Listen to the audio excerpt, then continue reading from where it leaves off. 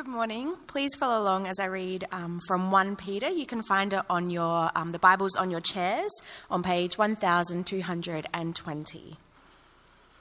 And we're reading verses 1 to 12. To God's elect, exiles scattered throughout the provinces of Pontus, Galatia, Cappadocia, Asia, and Bithynia, who have been chosen according to the foreknowledge of God the Father through the sanctifying work of the Spirit, to be obedient to Jesus Christ and sprinkled with his blood. Grace and peace be yours in abundance. Praise be to the God and Father of our Lord Jesus Christ. In his great mercy, he has given us new birth into a living hope through the resurrection of Jesus Christ from the dead, and into an inheritance that can never perish, spoil, or fade. This inheritance is kept in heaven for you, who through faith are shielded by God's power until the coming of the salvation that is ready to be revealed in the last time.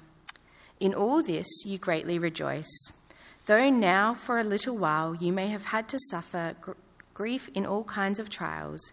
These have come so that the proven genuineness of your faith, of greater worth than gold, which perishes even though refined by fire, may result in praise, glory, and honour when Jesus Christ is revealed.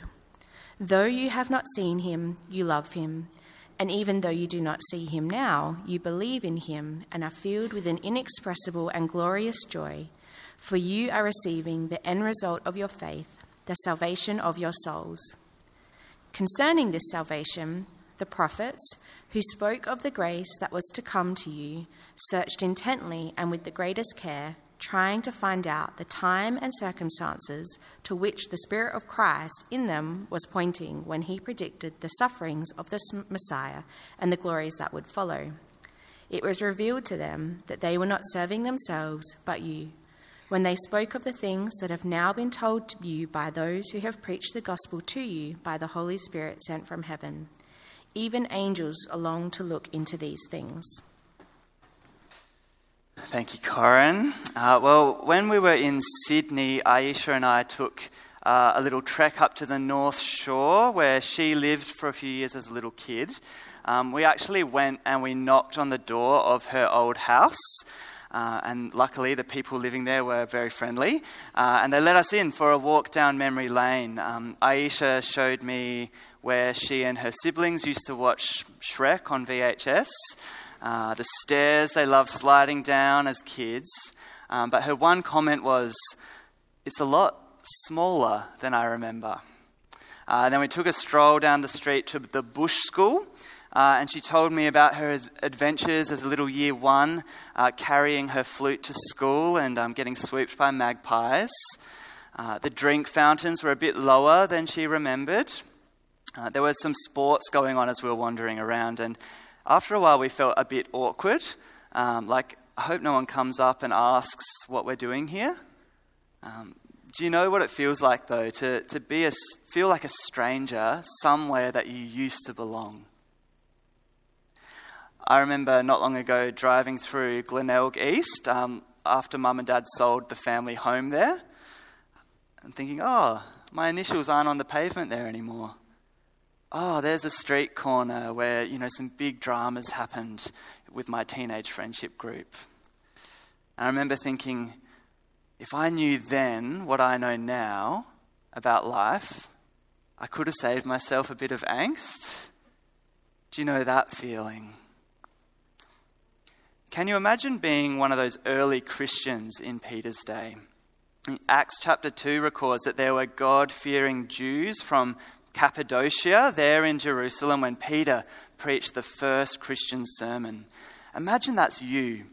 You've travelled all the way down to Jerusalem to celebrate Pentecost. You get to the temple and you find this big commotion, all these people speaking in every language under the sun, talking about one thing: Jesus. And as Peter preaches, you're cut to the core. All those stories that you grew up with, in the Cappadocian synagogue start coming alive as you hear of this Messiah who suffered and rose in glory as part of God's plan to save. God has made this Jesus, whom you crucified, both Lord and Messiah. And you know it's true. So you give your life to Jesus. And after some unforgettable days in Jerusalem, you pack up and head home. And back in Cappadocia, things feel different.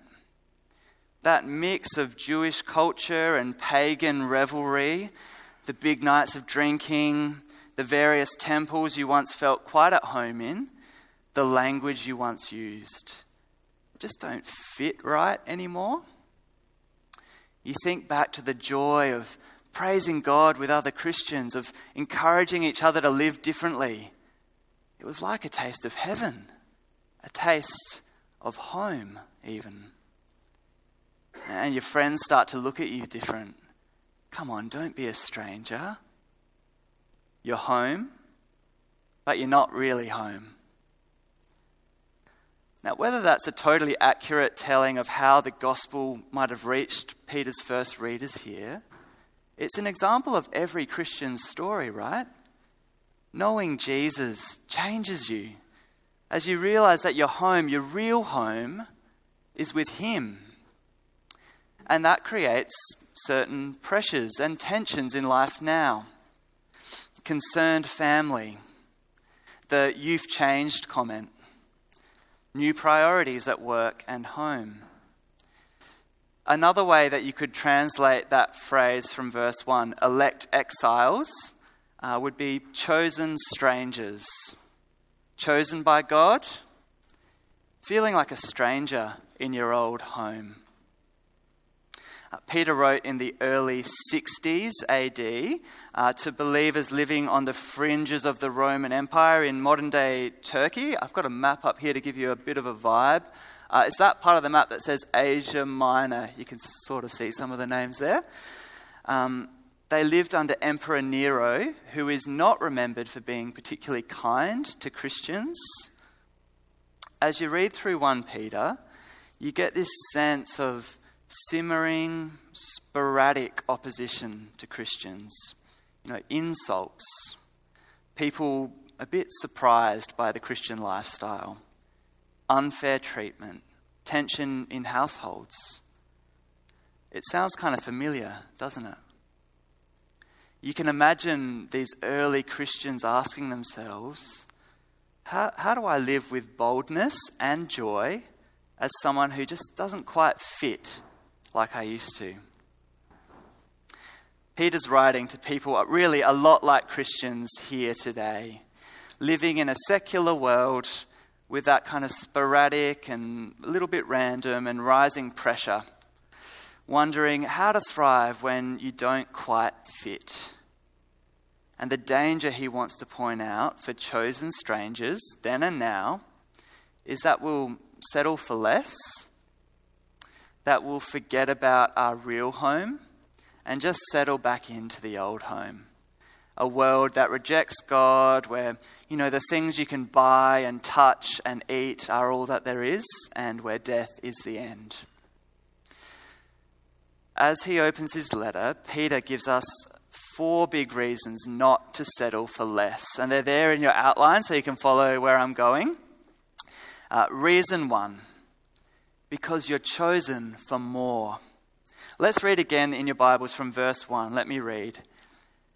Peter, an apostle of Jesus Christ, to God's elect exiles scattered throughout the provinces of Pontus, Galatia, Cappadocia, Asia, and Bithynia, who have been chosen according to the foreknowledge of God the Father, through the sanctifying work of the Spirit, to be obedient to Jesus Christ and sprinkled with his blood.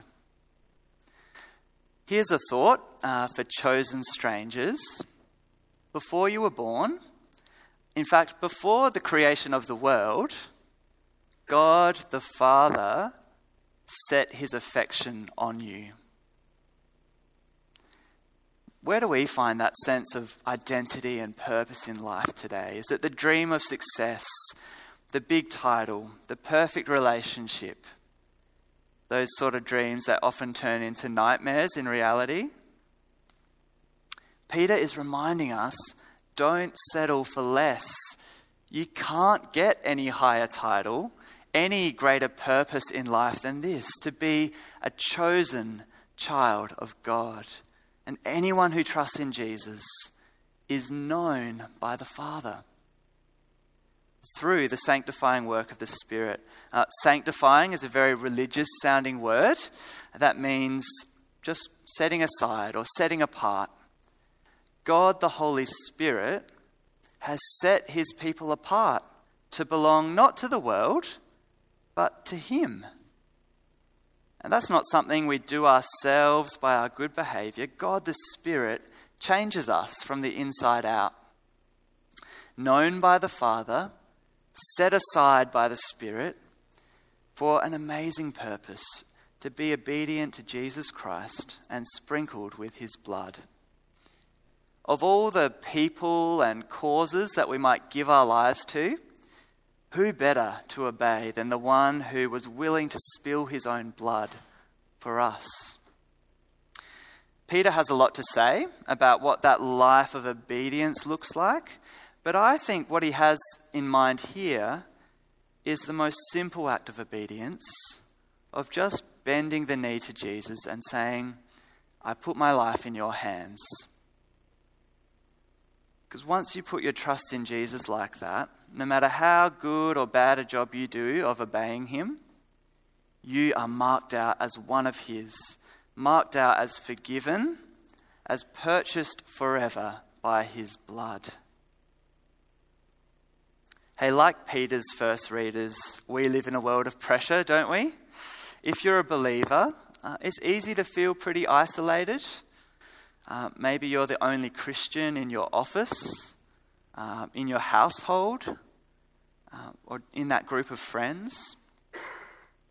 It's easy to feel a bit on the fringes, especially when the popular opinion about Christians isn't always super kind. But just think about this. If you're someone who bows the knee to Jesus, God could not be more invested in you. Did you notice that? God the Father, the Spirit, and the Son, completely invested in choosing you, setting you apart, marking you out with precious blood as one of his own. So don't think of yourself as on the fringes. No, followers of Jesus are more like those pilgrims of old, those Israelites who God saved out of Egypt. On the surface, they're a scruffy rabble of ex-slaves wandering the ancient Near Eastern desert. But they knew who they were, God's chosen people. And they carried around with them the blood of the covenant. They'd been sprinkled with the blood of bulls as a very concrete picture of God's deadly, serious commitment to them. No, they're not at home, not yet, passing through on that dusty road to the promised land. That's us today, travelers chosen for more. Is that how you think of yourself? I reckon it's easy enough to apply that kind of thinking to, say, our overseas missionaries. Think about our dear Purdy family, and they're actually here today. I hope it's okay that I talk about you. Let me know if what I say is accurate. Okay, they're preparing to go to Chile and to teach people about Jesus in Chile. And we keep praying that their visas will be approved soon. They're living in limbo. They're waiting to leave behind family, friends, and a culture they know. They're taking their kids to learn a new language in a place where everyone will know they're different every day. Does that sound kind of right? Now, among all the challenges that will come with that, they'll be experiencing the daily reality of being elect exiles, not at home, not yet. For those of us who aren't in the process of packing our bags to go overseas and share the gospel, it's tempting to look at a family like that and think, I can see how God has called them to, out of the comforts of home, to live a radical life in the world so that people might get to know Jesus. And we can forget that every believer, no matter where you live, is a chosen stranger.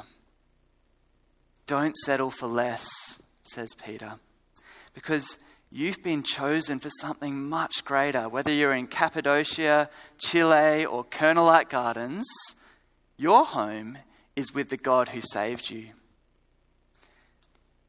For some of us, not settling for less perhaps should involve opening ourselves up to leaving the familiar and to go and live for Jesus somewhere else. For all of us, it'll involve seeing life in this world as a trek towards home rather than the end goal. Learning that art of living and working here in Adelaide as someone set apart for God. One of the many reasons I'm really glad to be partnering with the Purdy family is that they're going to remind me of who I'm chosen to be. And I want my kids to pray for their kids because it's going to teach them that there's so much more to life than the comforts of Adelaide. Remember who you are. Okay, yes, a stranger in this world, handpicked by the King of the universe. Now, I don't know about you. When I hear it put like that, I can't help but think, am I too at home in the here and now? When we finished our time in Sydney and started telling people we were moving back to Adelaide, people said, yes, great place to settle down. Wide roads, thriving school communities, great opportunities for sport and academics. And I was going to add affordable housing. Wouldn't it be sad if my world became all about unpacking my bags, putting my feet up, and trying to feel like I've arrived, and forgetting who I've been chosen to be? How am I going to show that I belong to another world?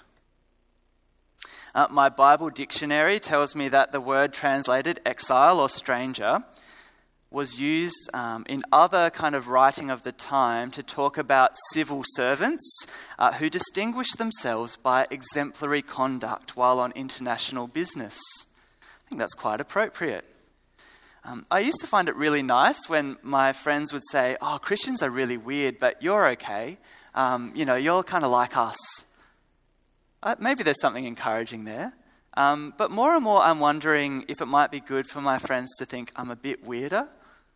Because I belong somewhere else, somewhere that they'd probably be quite interested to know about if it was on their radar.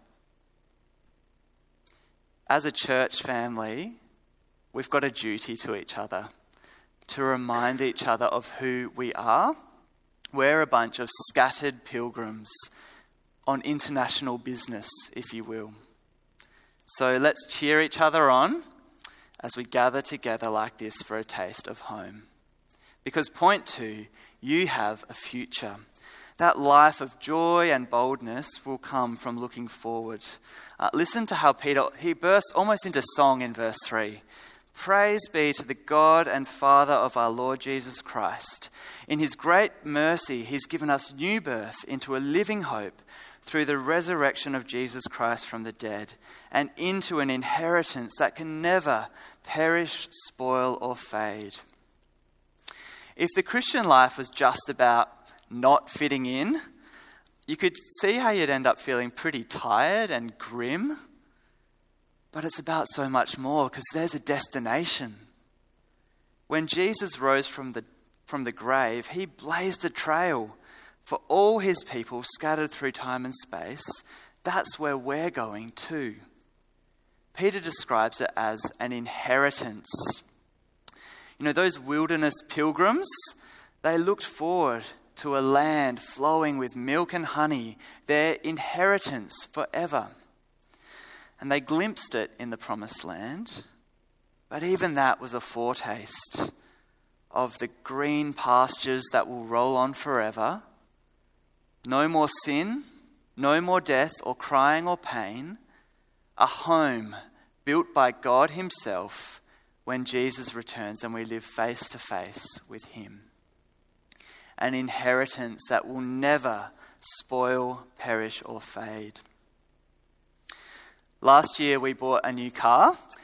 It was a big decision, but we thought, maybe having a slightly larger car would, set us up well for the next chapter.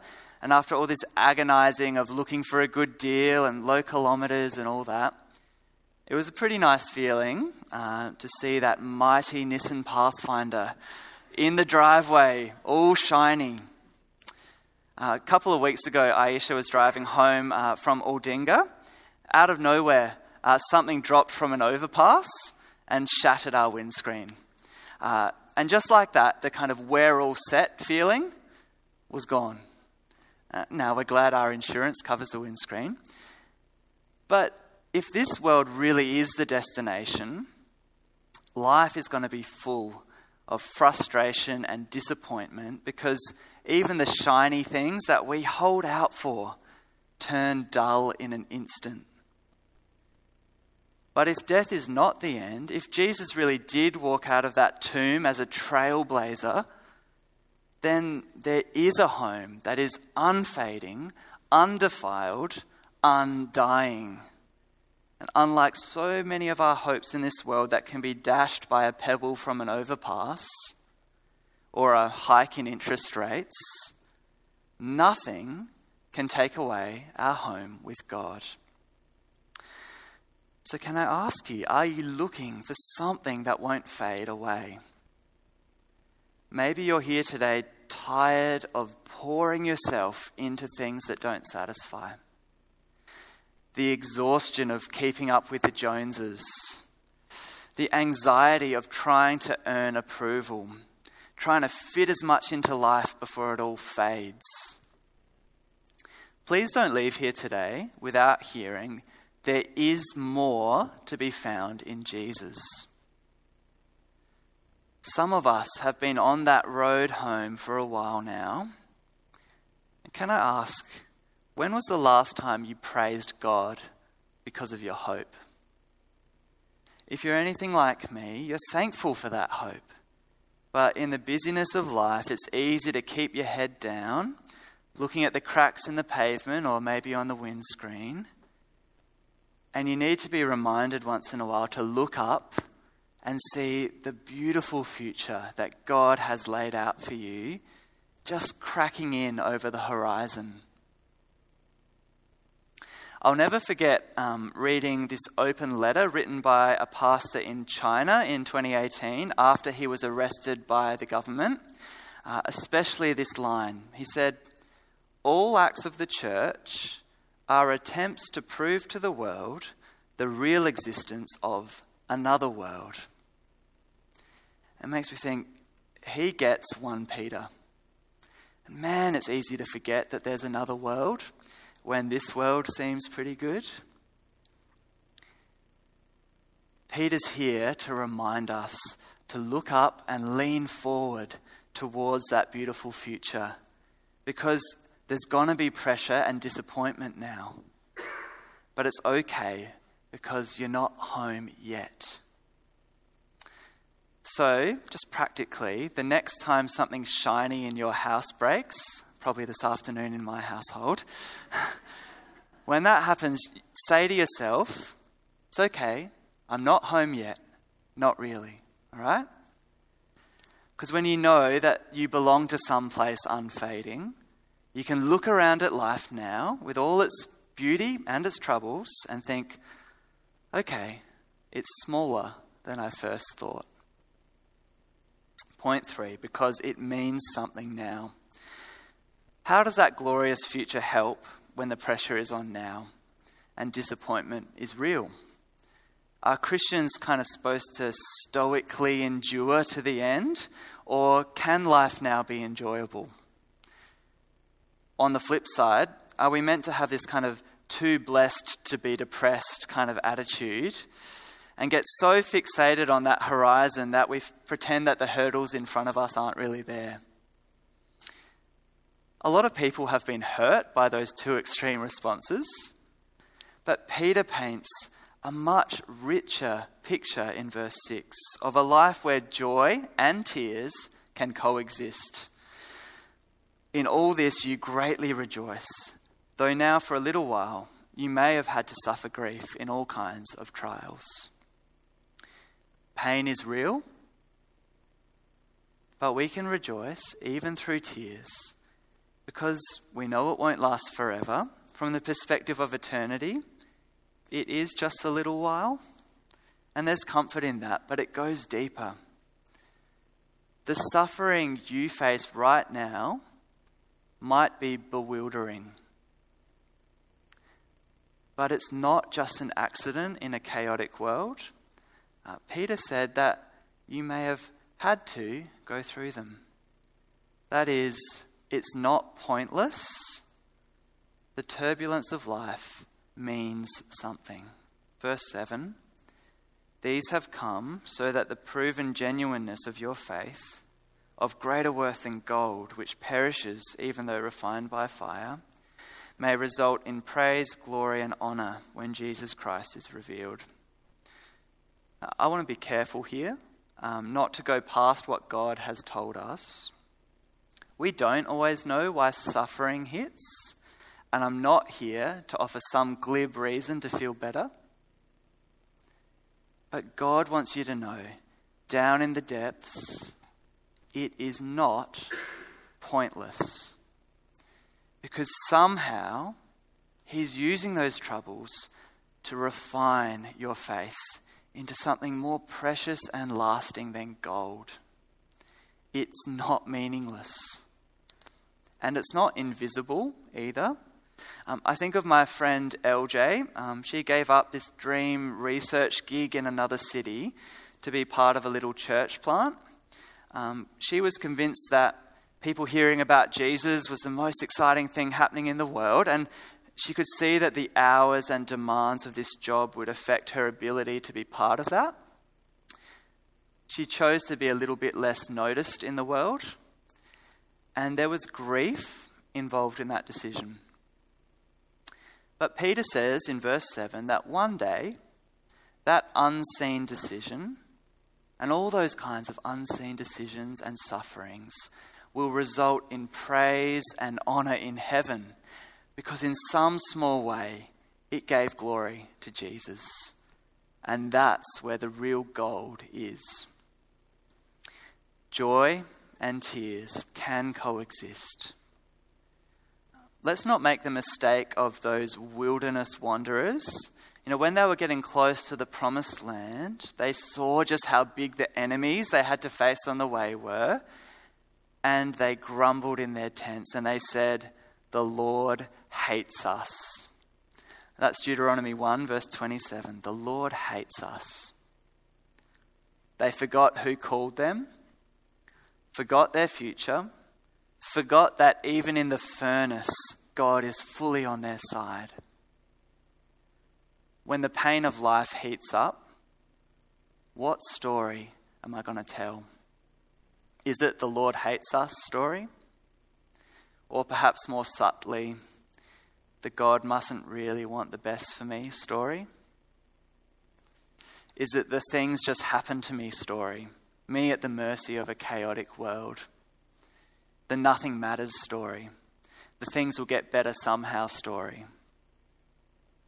I don't know about you, but those stories from my old home are pretty ingrained. But if we want to know deep, inexpressible joy in the here and now, we've got to learn the gospel story. The story of a Christ who suffered and then was glorified, as Peter puts it in verse 11. Cross and then resurrection. When we know that story deep down in our bones, we'll know that it's just for a little while. We'll know how this story ends, and we'll know it's not pointless or invisible. My grandfather, Papa Dino, became a Christian quite late in life, and around that time he was going through lots of health challenges, lots of trips in and out of hospital.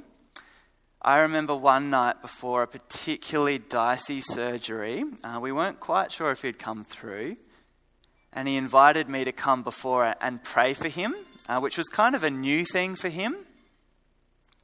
as they wheeled Papadino off to the surgery, he gave this little smile and said, "Jamie, either way, I win." And in the heat of the moment, he knew the story. Either God's going to pull me through this pain to live another day, and that grows me in the process, or he takes me home to glory. I can't lose. Isn't that a golden insight? What precious faith. If you know Jesus, then you can rejoice in even the diciest moment. But we've got to fight for that joy.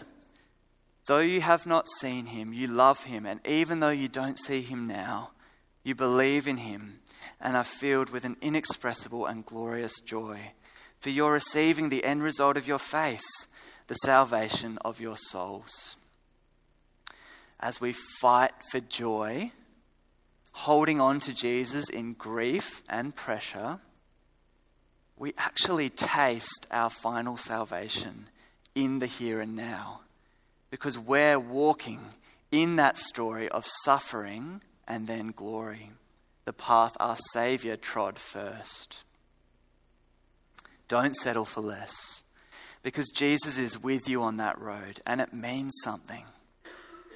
Last reason, to embrace the life of a chosen stranger, because of the angels.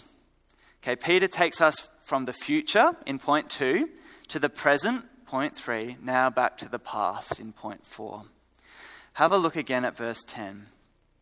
Concerning this salvation, the prophets who spoke of the grace that was to come to you searched intently and with the greatest care.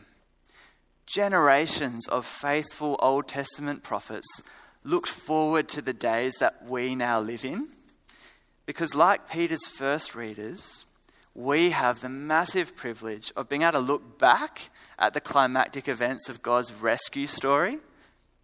They saw the shadows ahead of time, the Exodus, the law, King David, the temple, exile. They were all pointing forward to Jesus' cross and empty tomb. As an aside, the Bible is clear that those Old Testament faithful believers are saved, just as we are, by faith in Jesus as they welcomed him from afar. But man, they wished that they could stand where we are today, to be able to see how Jesus came close and fulfilled every promise that God made through them. In our culture today, I think the word privileged can be used as a bit of an insult. Maybe because we live in such a well-off society, we're a bit embarrassed about how much we have, and we want to justify ourselves and feel like we've earned our place. But imagine being someone who the world looks down on, who hasn't made it yet. If you're a public Christian, then that's actually you. Think of those early believers scattered in Pontus, Galatia, and Cappadocia, losing their place in the synagogue, copping insults from friends, hearing threats of persecution from Rome. You long for that great inheritance, but you know you can't earn it. You know the road there is not going to be easy. If that's you, and that's not really hypothetical, you actually need to know that you are privileged from an amazing family tree of faithful saints who longed to know the Messiah like you know him. And in verse 12, Peter adds that even the angels long to look into the truths of the gospel. No matter what your financial position, no matter where you are on the social ladder, if you know Jesus, you cannot get any richer. So this is an invitation to embrace your privilege. Wear that label of stranger in the world as a badge of honour. When you feel the grief of that hard decision because you chose to put Jesus first. When you get that look of pity from a friend when you talk about church. when you find yourself weeping at the outrageous realities of death and sin in this broken world. Picture that army around you of faithful Old Testament believers, of blazing angels watching on as you walk this tricky path, just wishing they could trade places with you. What a privileged position to be in. One of God's chosen travellers passing through on the way to heaven. They're cheering you on. So let me leave us with that question. Am I too at home here? Where am I tempted to settle for less? What might it look like for you to wear the name of chosen stranger as a badge of honour? Let me pray for us. Heavenly Father, what a privilege to be your chosen pilgrims in this world. Please teach us the joy of living for something that can't fade. Thank you that the struggles and tensions of life aren't pointless. And I pray now for those of us who are really feeling those things at the moment. Please fill all of us with a hope that is as alive as Jesus is. Amen.